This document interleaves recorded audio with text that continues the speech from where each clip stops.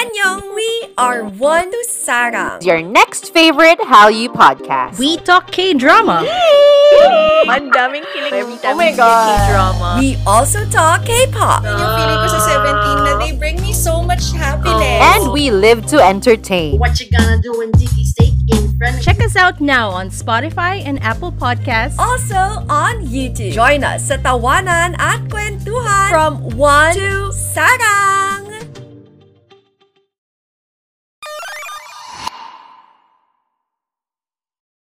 The views, takes and opinions expressed on this show are of the host's own and do not represent the views, takes and opinions of the Bunk Collective and its affiliates. Material and sources mentioned in this episode is for general and commentary purposes only. This episode might include strong language and may not be suitable for children. Listener discretion is advised. Stay safe and stay wrestle everyone. Welcome to the main event, Mark. Iyon. So, welcome.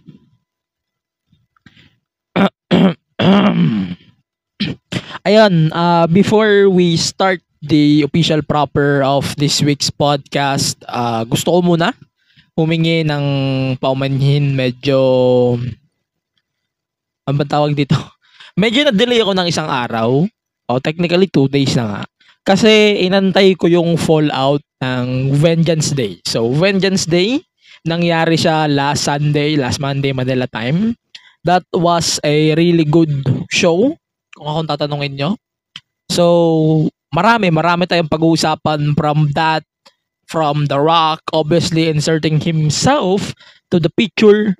Marami tayong pag-uusapan down the line. Marami rin tayong itatackle later on pag tayo nagdire-diretso na here on the pod. So, first thing foremost, maraming salamat sa lahat ng nakikinig to this podcast. Maraming salamat din sa mga sumusuporta and of course sa mga sponsors natin. First thing foremost, bago tayo mag-start officially, invite ko muna kayo na makinig sa Basurants, yung aking podcast na siniputan just few days ago. Marami kami pinag-usapan sa Basurants at napaka-solid ng episode na yun. So, pakinggan nyo sila Kevin, hindi ko matanda yung pangalan ng isa, sorry. Pero si Kevin, kilala ko na siya sa scene. So, ayun, pakinggan nyo na lang yung podcast sa kung saan mga platforms na kung saan napapakinggan nyo itong main event. So, andun din ang Basurants. So, Basurants, we talk about pro wrestling on that week's episode of Basurants. So, di na tayo magpapatagal. So, mag-uumpisa na tayo sa Vengeance Day. Again, my name is Angelo Pinera here. Welcome to the main event, Mark. Marami tayong pag-uusapan na bagay-bagay. We are going to start with The Rock. So, kita nyo naman yung TikTok video ko na pinost ko sa main TikTok ko. I used my Angelo Pinera TikTok. So, it's AG Pinera. Ginamit ko siya because it's a different approach this time. So, I used my old TikTok account to post that video. Tsaka sa Facebook ko, personal Facebook ko. Di ko siya ginamit sa isa kong Facebook page. No?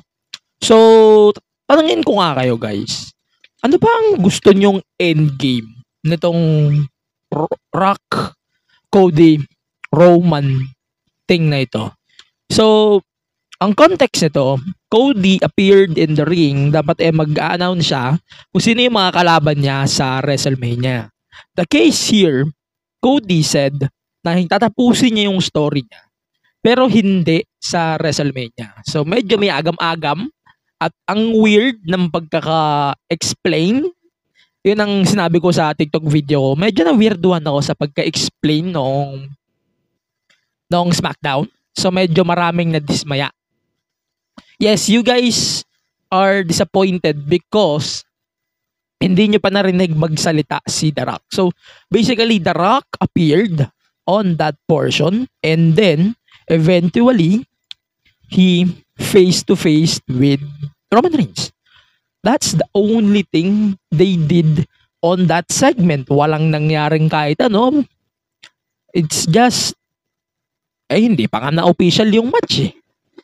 So, on Raw, same week after nito, Cody appeared and he is saying na I got this sa X, no? He said that he got this. Seth Rollins and Drew McIntyre is trying to convince Cody to challenge Roman Reigns for the undisputed championship at WrestleMania. So, maraming reports sunod-sunod na naglabasan dito. So, mayroong balita na unification match daw after ng WrestleMania. Meron daw possible na Night 1 Roman versus Rock, Night 2 Roman versus Cody. We don't know yet. Hindi pa kasi official. Kaya ayoko rin magsalita ng kapos. Kasi wala pa nga na-official na match. So, ayoko muna magbigay ng opinion ko. So, ang opinion ko lang, I didn't like how they made the setup. Yes, it's more on a distraction on the Vince issue. So, nagkasabay-sabay kasi yung Royal Rumble. Tapos yung issue ni Vince. So, medyo brilliant sila on that part sa distraction.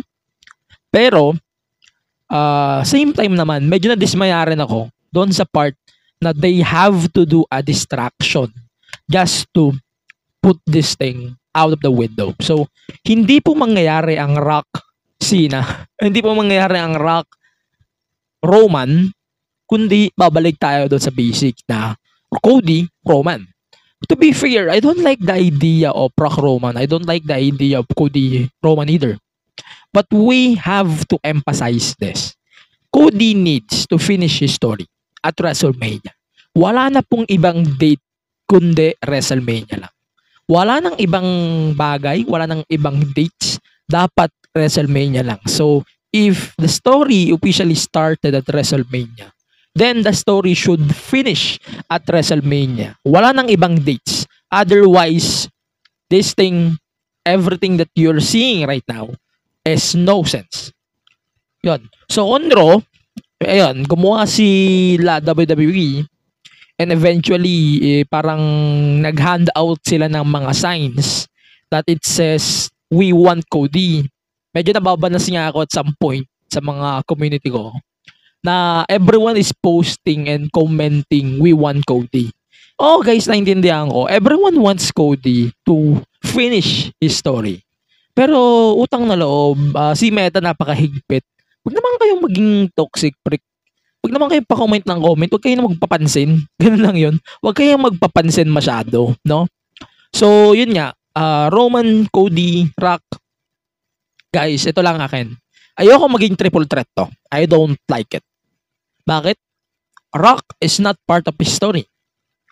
It's always been Cody and Roman for the story. So, if we are going to include Rock on this story, then it doesn't make sense na. We can put Rock and Roman in a different storyline, but you have to drop the Universal Championship first to Cody. Then you can now build the story between Roman and Rock. Maybe you can do a 1-year build for WrestleMania 41. I'm good with it. Okay ako dun.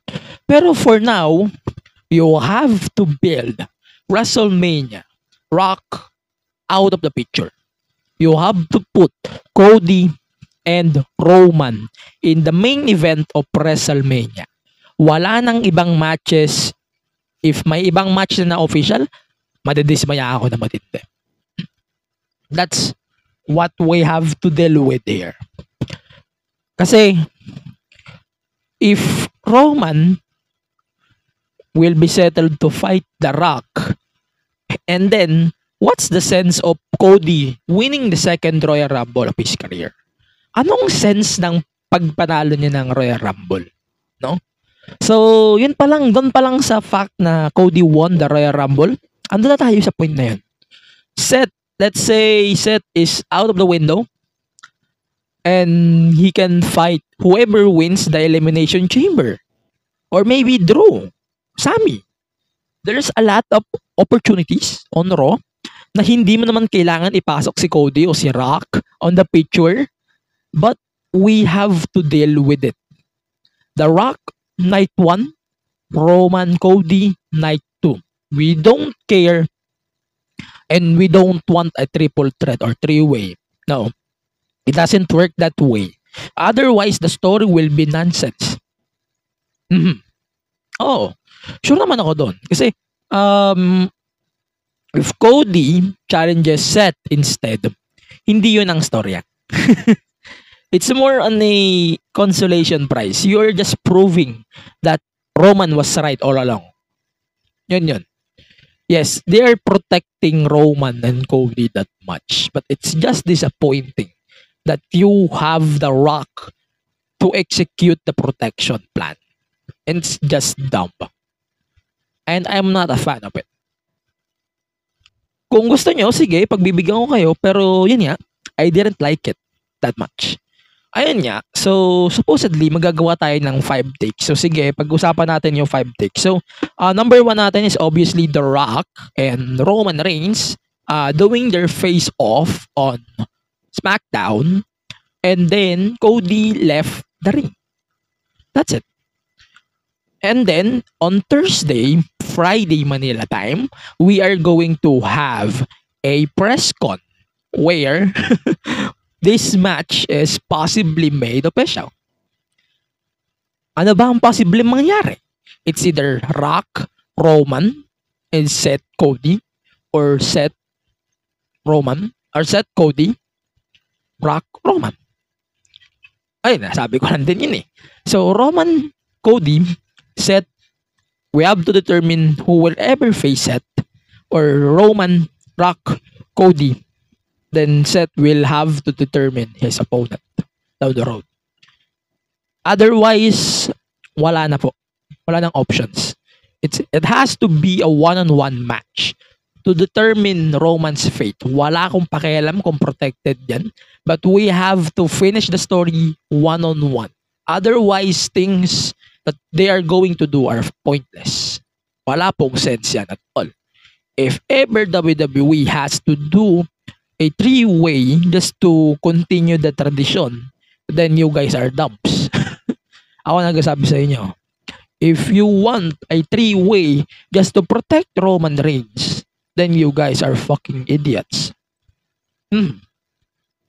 Yon, number 2. So, syempre, ang dami nangyari sa NXT Vengeance Day. We're going to do a review on that. So, but the important highlights of this show, Ilya Dragunov retained his title over Trick Williams. War Dogs or Wolf Dogs won the Dusty Cup over Trick Williams and Carmelo Hayes. And then, both of the titles, North American and the Women's title, was retained. So, after of the NXT Championship match, Carmelo Hayes turned on Trick Williams. Mamaya natin i-explain yung kanyang reasoning. May reasoning kasi siya na sinabi. Then, ito. So, may inap ng ito, story number 3. Nakalimutan ko mag-number. Pasensya na. So, ito, story number 3 is all about AEW. So, inintroduce na ulit ni AEW yung kanilang rankings. And it's a different rankings na this time around. Yung rankings na yan, parang TK's favorite list na lang eh. Parang favorite list na lang ni Tony Khan yun, but it's dumb. Ayun, mamaya pag-usapan natin yung rankings ni Tony Khan. Okay. Number 4, we have Bayley. Bayley, ito, mas magandang outcome nito. So, Bayley challenged IYO Sky for the World Championship, for the Women's Championship at WrestleMania. So, Kabuki Warriors attacked Bayley during the decision making niya doon sa ring. Nagbatista version sila dito before the segment. And yun, sinabi ni IYO Sky, Bayley's done after of the night. So yeah, the plan was executed pero nag-backfire. So here comes the face-to-face between IYO Sky and Bayley, and that was amazing. Yun. Yun lang. And then final segment of the week or final 5 takes natin is all about Rosie Ogawa. So he left Stardom because of the rumor na sinasabi nila na meron daw poaching na nangyayari sa Stardom. Pero sinabi ni Rosie Ogawa that he never did any poaching on this company. So, wala naman siya ginagawang poaching na medyo si Bushi Road nag-lead dito na hindi siya masaya on the direction. Pero yun nga, sinasabi nga ni Bushi Road that Ogawa is trying to poach any talent. Yun nga, nag-decide nga sila, si Bushi Road, to terminate his contract, and then he decided to start a new promotion. Mamaya, try natin siya limb by limb para medyo mas malaman niyo yung iba pang information regarding on that. And then, magbibigay pa ako ng konti-kontakes about Roman Rock, yung mga pwedeng possible mangyari come WrestleMania 40, and then we can talk about all of the things that we can talk about on this week's show. So for now, I'm going to plug something here. You can support the Main Event Mark on all of the social media platforms of the show. Again, it's MEM Wrestling Pod, and then you can support this show on all of the social media platforms at MEM Wrestling Pod. You can support this show on Spotify and Apple Podcasts. Again, it's the Main Event Mark. And then, syempre, paki-support na rin sa Patreon. So, we're going to do a Patreon review of the Elimination Chamber later this month. So, magandang bagay yon kasi hapon yung Elimination Chamber, which is good. And we can do a podcast review bago tayo mag-podcast on that same day as well. No? Maganda yung timing na. Saturday siya. And then, we can set up a review for WWE's Elimination Chamber for February 24. Then, that's good. Okay. So, let's start let's start tuloy. So, for now, pagkatapos ito, we're just going to take a short break. And then, when we come back, we're now going to do the podcast review of NXT Vengeance Day here on the Main Event Mark Podcast. For now, let's check our bunkmates here on Bunk Collective. The Main Event Mark will be right back after of this short break. For now, let's check our kabunkmates on Bunk Collective. Sales, profit, and engagement na naman ang usapan. Hey guys, Matt and Lance here. Corporate guys rin kami at pagod na rin kami sa ganyang usapang office. Ibahin naman natin ang mga kausap natin. Listen to guests from careers beyond the corporate scene with the Project Offbeat Career Podcast. Imagine talking to historians, gamers, teachers, and the like on how they live differently and succeed in their unconventional careers. Baka sakali, ito naman ang sign to pursue your passions. Kita-kits sa Spotify, Apple Podcast, and YouTube.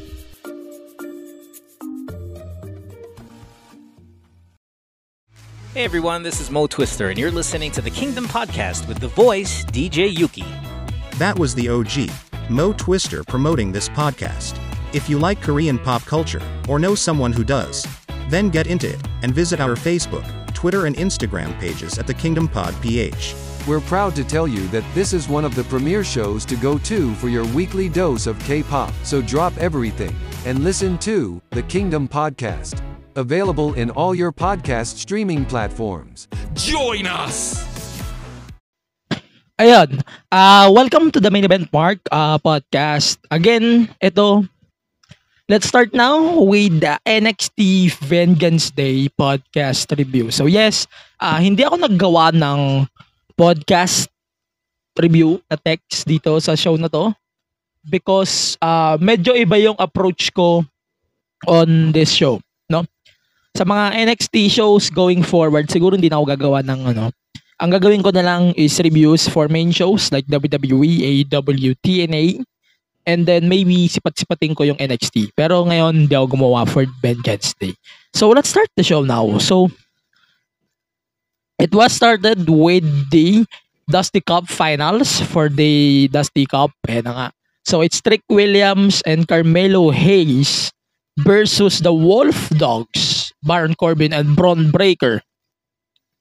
So, yes, medyo natatawa ako sa team nila kasi Braun and Corbin is working as a duo for just 3 weeks, and definitely they are now one of my favorite stables or tag teams in current WWE right now. Sobrang kulit kasi, sobrang they are just doing things better So tingin ko lang napakaganda kasi ng chemistry nilang dalawa. Not the best, of course. Pero yun nga, continue natin. So the match was really good para sa akin.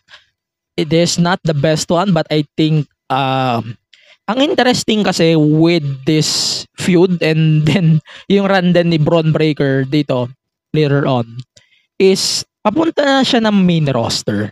Paano natin ma-figure out yung way out niya, yung paglabas niya sa NXT? Si Corby, natatawa ako kasi ginagamit niya si Braun Breaker para makasama siya sa main roster. Makabalik sa main roster. And yes, overall the match was really good.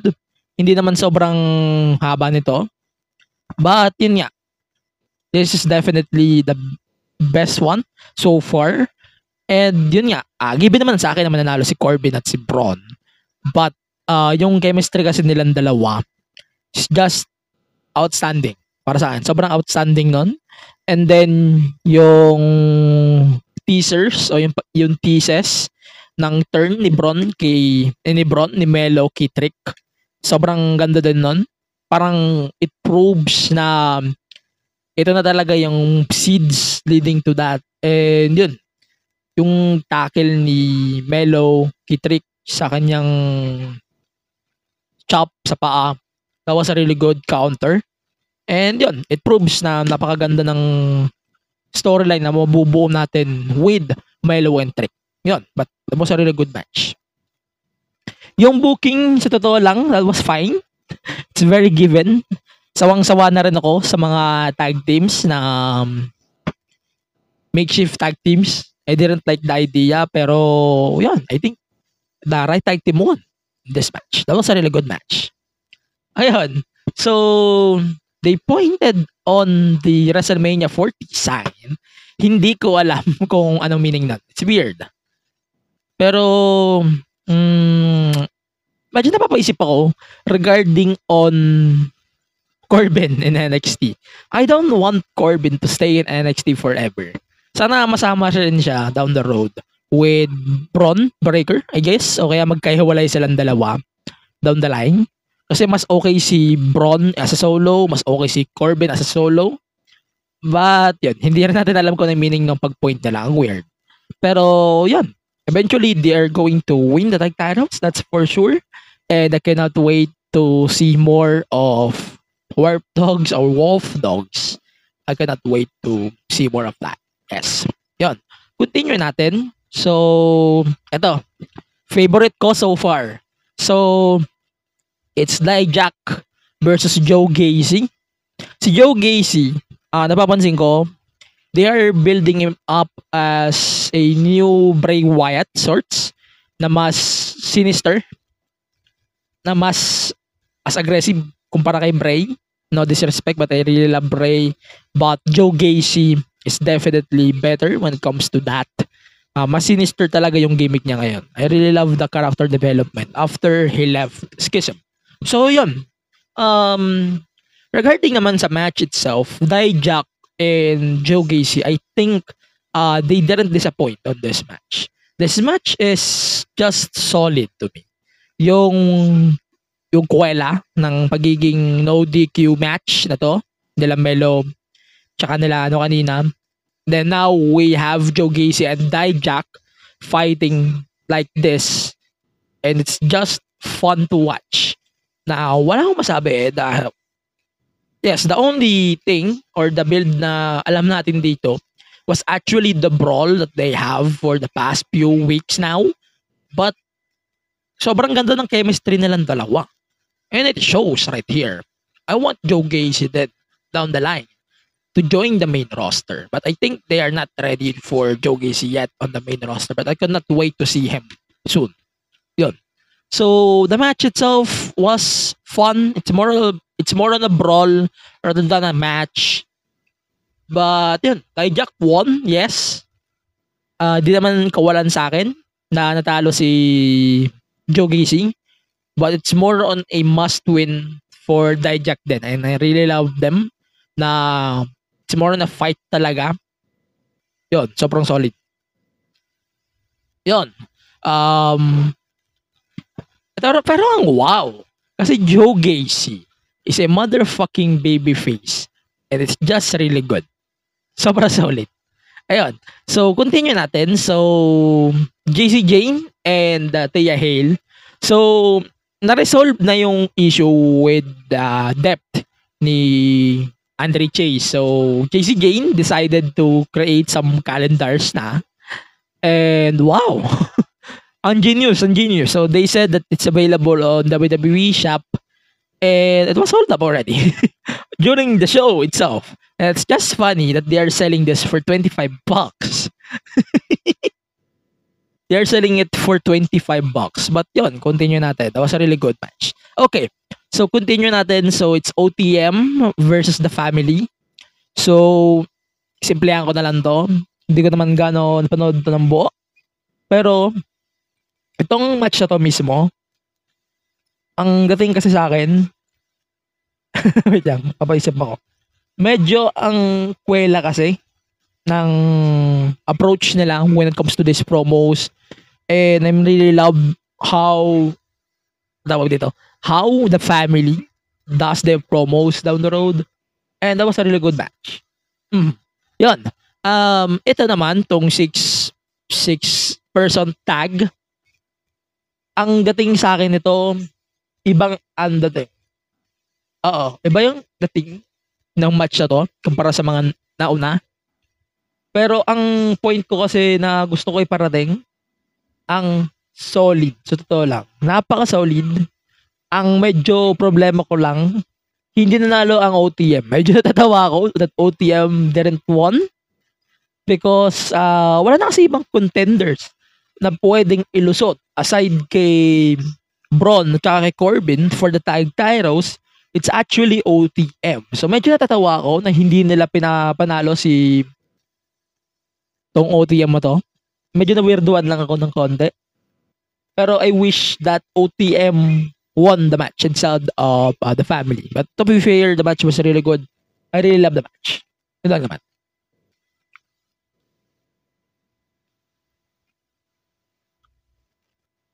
Sorry.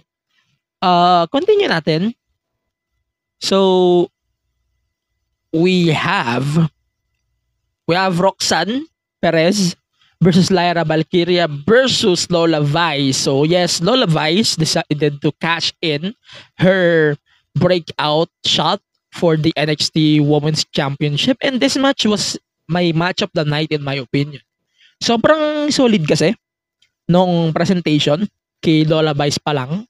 And then Lola Vice with Roxanne Perez and Lyra, just solid as hell. Alam mo lang yung problema ko with this match. Ang pangit ng timing kay Lola. Lola, yes, pangit ng timing ng panalo niya. In the beginning pa lang, ayoko na siya manalo sa breakout. Pero since they're establishing her as this big established star, and yes, she lost, but I really love the idea na dapat talaga siya yung mag-build o mag-set ng idea na yun. Oo. Pero, like what I mentioned a few episodes ago, na regarding on Lola Vice, mag-improve pa siya dito. Pero yun nga, sinabi ko nga na mas gusto ko pang winner mas gusto ko pang winner si Puchang Lola Vice kaysa kay motherfucking Damian Priest. So Damian Priest, ang weird kasi, hanggang ngayon, hindi ka pa rin makakash in. Ang dami ng shots, opportunities na pwede mong gamitin, hindi mo pa rin magamit. It's just disappointing to me. Habang pinapanood ko si Damian Priest on his Money in the Bank run, it's just sad. Pero yun nga, if you're going to observe it, parang it's just disappointing to me. Yun. So, ito nga, match na to, Lyra Roxanne, tsaka Lola Vice. Sa combination nilang tatlo, napakaganda ng chemistry nilang tatlo. Lola Vice, may future pa, may hatak pa siya sa totoo lang. And malaki din ang future na makukuha natin kay Lola Vice aside from being an asshole. I mean, ay ass na woman ass talaga. Pero yun, that was a solid match regardless. Pero yun, I think that was a really good match. Totoo lang. Pero like what I said, yung kay Paxley, yes, it's kinda, I'm getting used to it. I'm trying to get used to it. Pero yun, si Lola Vice, medyo silly nga yung cash in niya, yes. Pero may interesting story to down the road. But ang question ko lang, is Lola Vice the next challenger for Lyra here after a Proxan? Unless she turns heel, yes. But for then, I can say no. Yun, sure ako. But yun, that was a solid one. Yun. So, continue natin. So, main event na. Almost main event. Oba Femi versus Dragon Lee. Si Femi, heel na siya. And then, babyface na si Dragon Lee, obviously. Is a babyface more than before. Pero, yun. It's basically a short match na medyo hindi naman ako nag-expect masyado. Sobrang dominant din. And medyo obvious din kasi. Medyo obvious siya na si Oba yung mananalo. But regardless, may sense din naman na nanalo si Oba Femi. But at the same time, that was really good. So far, si Oba Femi, naipapa-impress niya ako. Sa tingin ko, he is impressive to me. Ganda nung napapakikita niya so far. Yun. So, yun lang. Yun. So, continue natin. Excuse me. Ayun. So, Ava. Let's talk about Ava real quick. So, Ava is doing a great job as the GM of NXT. Para sa akin, napaka-solid. Hindi ko siya pwedeng ikumpara kay Nick Aldis o kaya kay Adam Pearce. But I think she is doing a really good job on her role as the NXT GM so far. She is solid. Ang problema ko lang, people, hindi mo kaya talagang i-please yung tao no? Si Ava, after nung promo ni The Rock, yung harapan nila The Rock at Roman, Ava is receiving death threats because of The Rock. It's just disappointing that this internet wrestling community are just weird as fuck. Guys, sabi nga, ng mga kakilala ko mga supporter ni BBM, ang kasalanan ng ama, hindi kasalanan ng anak. Kaya, come on, huwag naman gagawin si Ava, guys. Show some respect. Ava is a different person from The Rock. So, come on. Show her some respect and fuck off. Pakitaan nyo naman ng konting respeto si Ava dito. Ava just doing her job as the GM of NXT. And you guys are messing with her. It's just disappointing that you guys are shitting on her. And masakit yun sa isang fan na kung ano yung mga pinagagawa niya sa buhay nyo. Pero yun nga, it's just sad that we are getting this shit down the road. Yun, medyo masakit siya.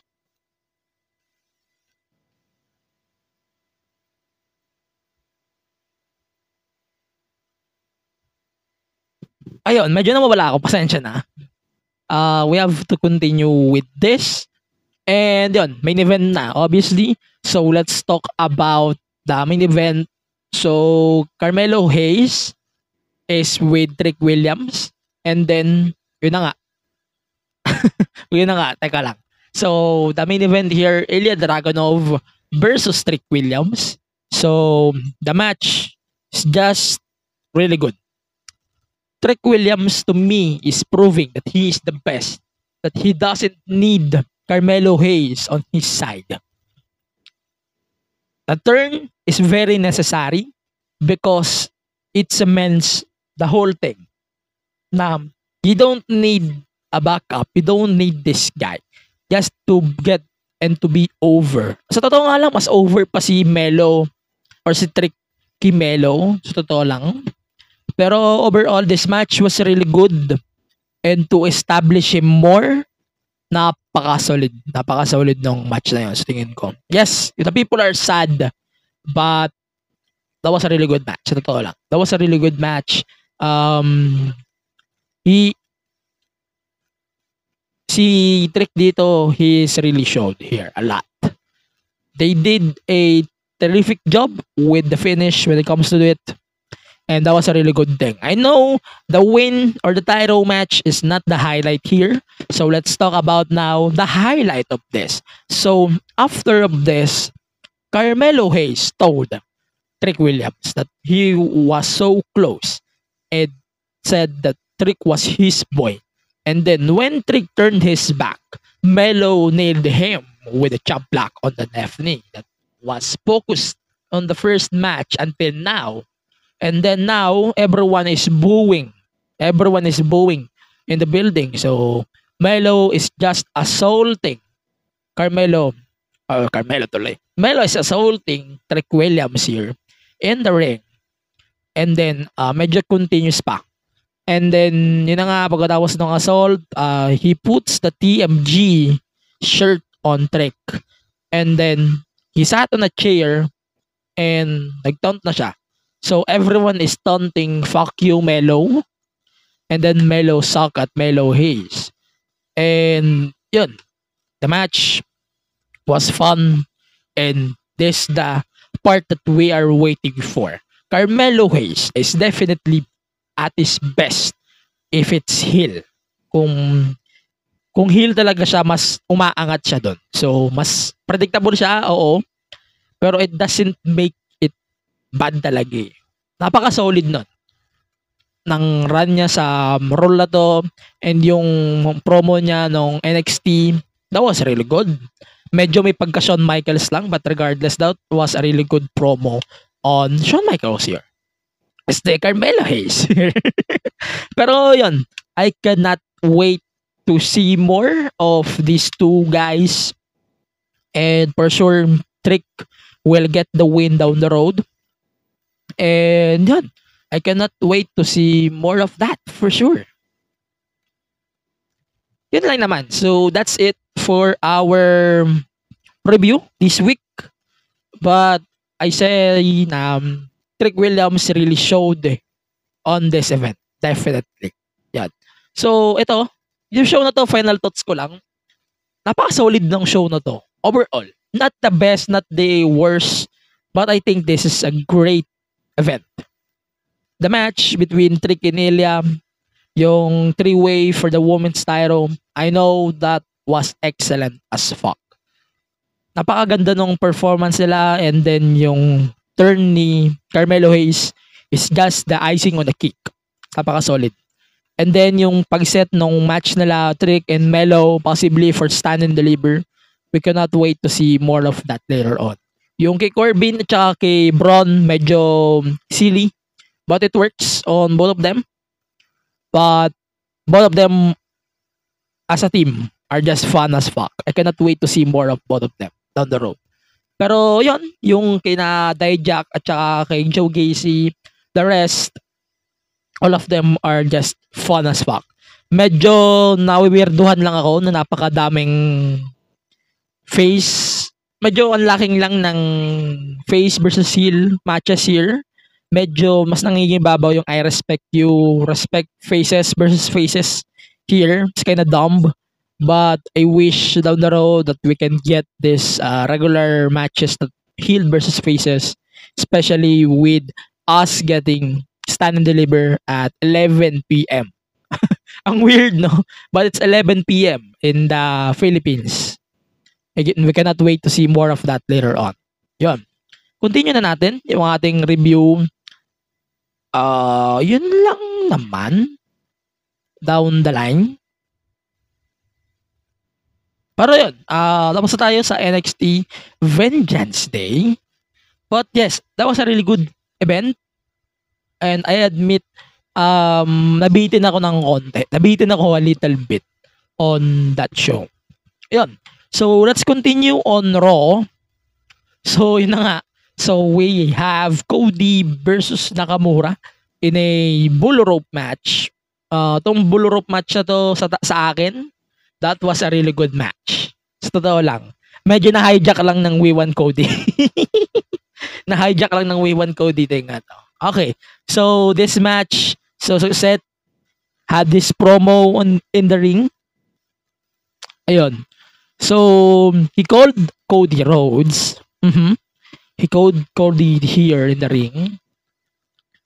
And then he asked him to be the opponent choice ni Cody instead of Roman. So, Drew interfered in this match, on this promo.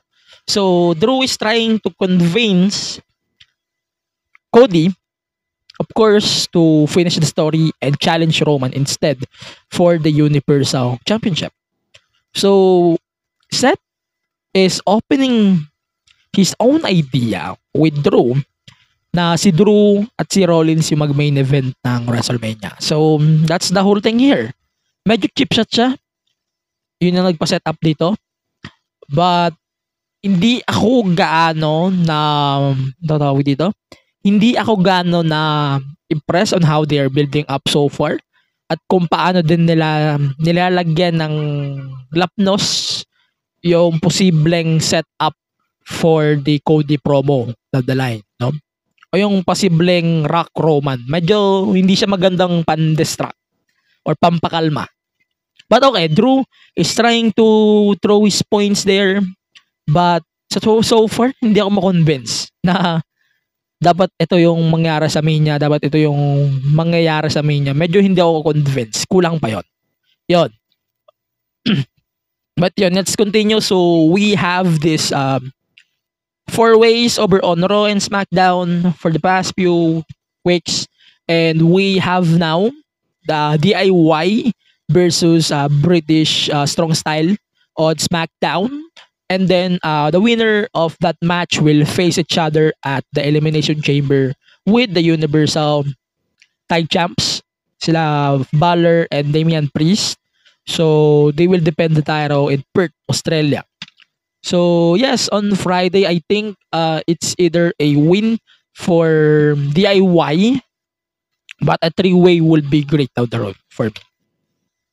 Yun. So, meron ng qualifying matches for Elimination Chamber. Ang na-announce so far, it's a Elimination Chamber for women. So, Becky and then Shayna made official. So, Becky won the match and she will be qualified for the chamber match on Australia. Pero yun lang.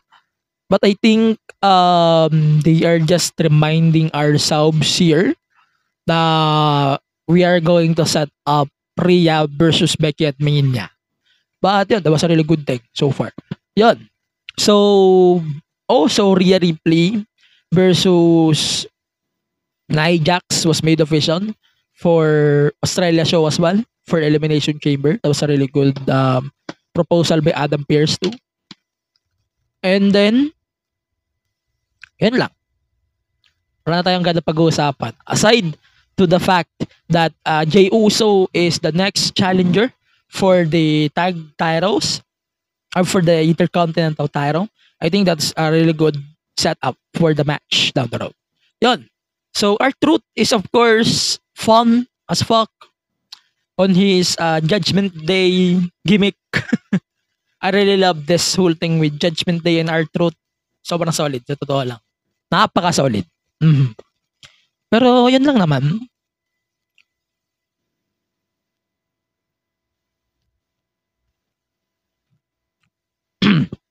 Yan lang. So, the titles, the women's tag titles was defended. So, it's Kaden Carter and Katana Chan, sorry guys, challenging Kabuki Warriors for the women's tag titles.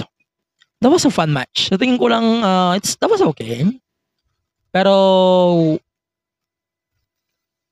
yun lang. Yan lang, medyo hindi lang convincing. Pero yun, yung bull rope match, Cody and Nakamura, I think the match was really good. Pero sakto lang. Sa tingin ko sakto lang. Maganda rin yung pag-emphasize nila sa match ni Dusty before on the same stipulation against Billy Graham. I think that was a really good history lesson then. And yun. Cody. I cannot wait to see more of Cody down the road. Dito talaga. Pero, yun, that was a really good setup din down the line. And, yung question na to, na kung sino nga ba yung maglalaban-laban sa WrestleMania, kaya nang masasagot lahat sa WrestleMania kickoff. Sabi ko na naman na yung prediction ko, I think it will lead to a three-way Rock, Roman, and Cody. Then, Seth, and there's a chamber match to determine his challenger at WrestleMania. I think that's what's going to happen at WrestleMania. Yun lang naman. So, yun lang ang akin. Ano pa ba ang pag-uusapan natin? So, let's talk about the ratings. So, may ratings na si AEW. AEW ratings na naman. Wait lang ha. So, may rankings na ulit si AEW na inap nila noong January 31. So, ewan ko magiging weekly ito. Pero yun, umpisa natin. So, champions, Joe, Christian Cage, Orange Cassidy, and this pointless Eddie Kingston title, whatever. Ayun. So, the number one contenders based on the rankings is Swerve, Hangman, Adam Copeland, John Moxley, and Roderick Strong. And then, when it comes to the tag division, syempre, ang champions pa rin ay si Ricky Starks at si Big Bill. It will be Sting, Darby, also John Silver and Alex Reynolds of Dark Order, BCC, Danielson and Claudio, Private Party, and Orange Cassidy and Trent Beretta. So, it's best friends. The women's division, si Toni Storm at saka si Julia Hart, yung contenders respectively. So, we have the Yona, Thunder Rosa, Hikaru Shida, Sky Blue, and Mariah May for the top 5 contenders. And trios champions. So, the Acclaimed is the tag champions right now. So, ang contenders is Bullet Club Gold, the Hardys and Mark Briscoe, Dark Order, FTR, and Daniel Garcia, House of Black. Yun. Yun lang. Para sa akin, ang pointless lang talaga ng rankings. Hindi ko na kailangan i-tackle kung ano yung gusto ko sa rankings, kung ano yung ayaw ko. Ang masasabi ko lang, sobrang pointless ng rankings. Sa totoo lang. Sobrang pointless. It's just a fucking joke.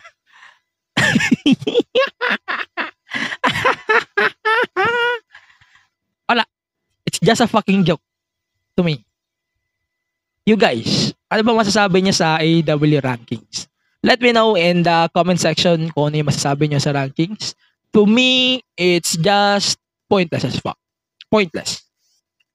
That is pointless as fuck. Okay.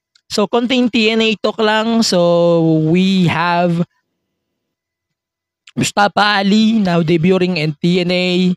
So, he will fight Chris Sabin for the X Division title at No Surrender pay-per-view on February 23rd. They are going to fight for the X Division title.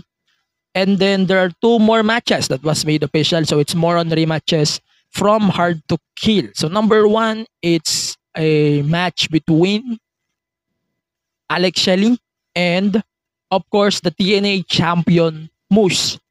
Then, number 2, it's Jordan Grace versus Giselle Shaw for the TNA Women's Knockouts Championship at No Surrender then on the pay-per-view. So, Gianna Purrazzo is going to fight Toni Storm din sa AEW sa Revolution. Yun lang. Yung build nila kay Nick Nemeth so far, I'm impressed on how they are building up Nick Nemeth so far. That was a really good build on him so far. Para sa akin, ang genius nun. Ano ba? Yun lang naman. So, konting talk na lang. So, Bayley choose Io Sky. Like what I said, I cannot wait to see more of that later on. And sana nga sila na lang yung mag-main event sa WrestleMania ni Io instead of the possible rock match at WrestleMania. And hindi rin ako fan ng Bianca Jade na mag-main event daw sa WrestleMania. No, it's just them. Pag main event yun naman yung Royal Rumble winner ng women. Yan ang masasabi ko. Yan. Yan lang naman. So, wala na ako ganong kailangan pag-usapan on this episode of the podcast.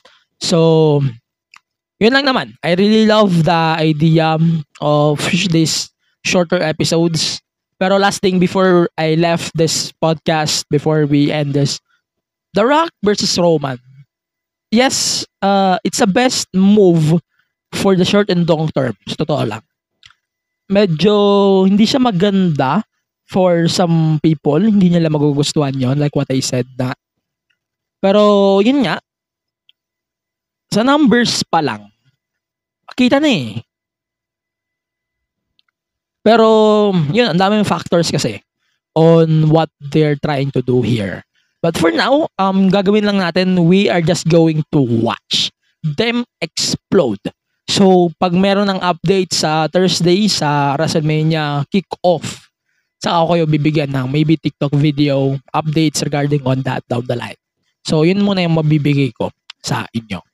So, yun lang naman. So, on this episode of the podcast, maraming salamat sa lahat ng nakinig ng The Main Event Mark. This is a shorter episode that you are expecting right now. So, for now, let's do our picks of the week. So, ang aking superstar of the week, sa tingin ko, isa lang yan. It's Trick Williams. Then, yung woman of the week ko is Lola Vice. And then, the match of the week, I think it's Dijak versus Joe Gacy at Vengeance Day. That was a really good match. Sa totoo lang. And I really love it. So, it's sobrang solid. Yan lang naman. So, I hope you can guys follow the show on the podcast platforms at MEM Wrestling Pod. You can support the whole Bong Collective on our platforms at the Bong PH. You can support the Bong Collective. Then, on this show, supportahan nyo naman to. The Main Event Mark on Spotify and Apple Podcast. You can rate this podcast as well. 5 stars and 6 in Tokyo Dome. Tapos, yun lang naman. So, you can subscribe as well on our YouTube channel. So, it's youtube.com/MEM Wrestling Pod. And the Main Event Mark. Yan. The Main Event Mark on YouTube. And yun, please support all of the shows of the Bong Collective here on our roster. So, for now, dito na muna ako. Then, next week, we are going to do possibly more episodes of the podcast. And if i-fix pa rin natin yung araw natin na Monday tayo para medyo solid, no? Yun lang naman. So for now, I'm going to leave you guys. Stay safe and stay wrestle. See you on the next episode of the podcast. Goodbye for now.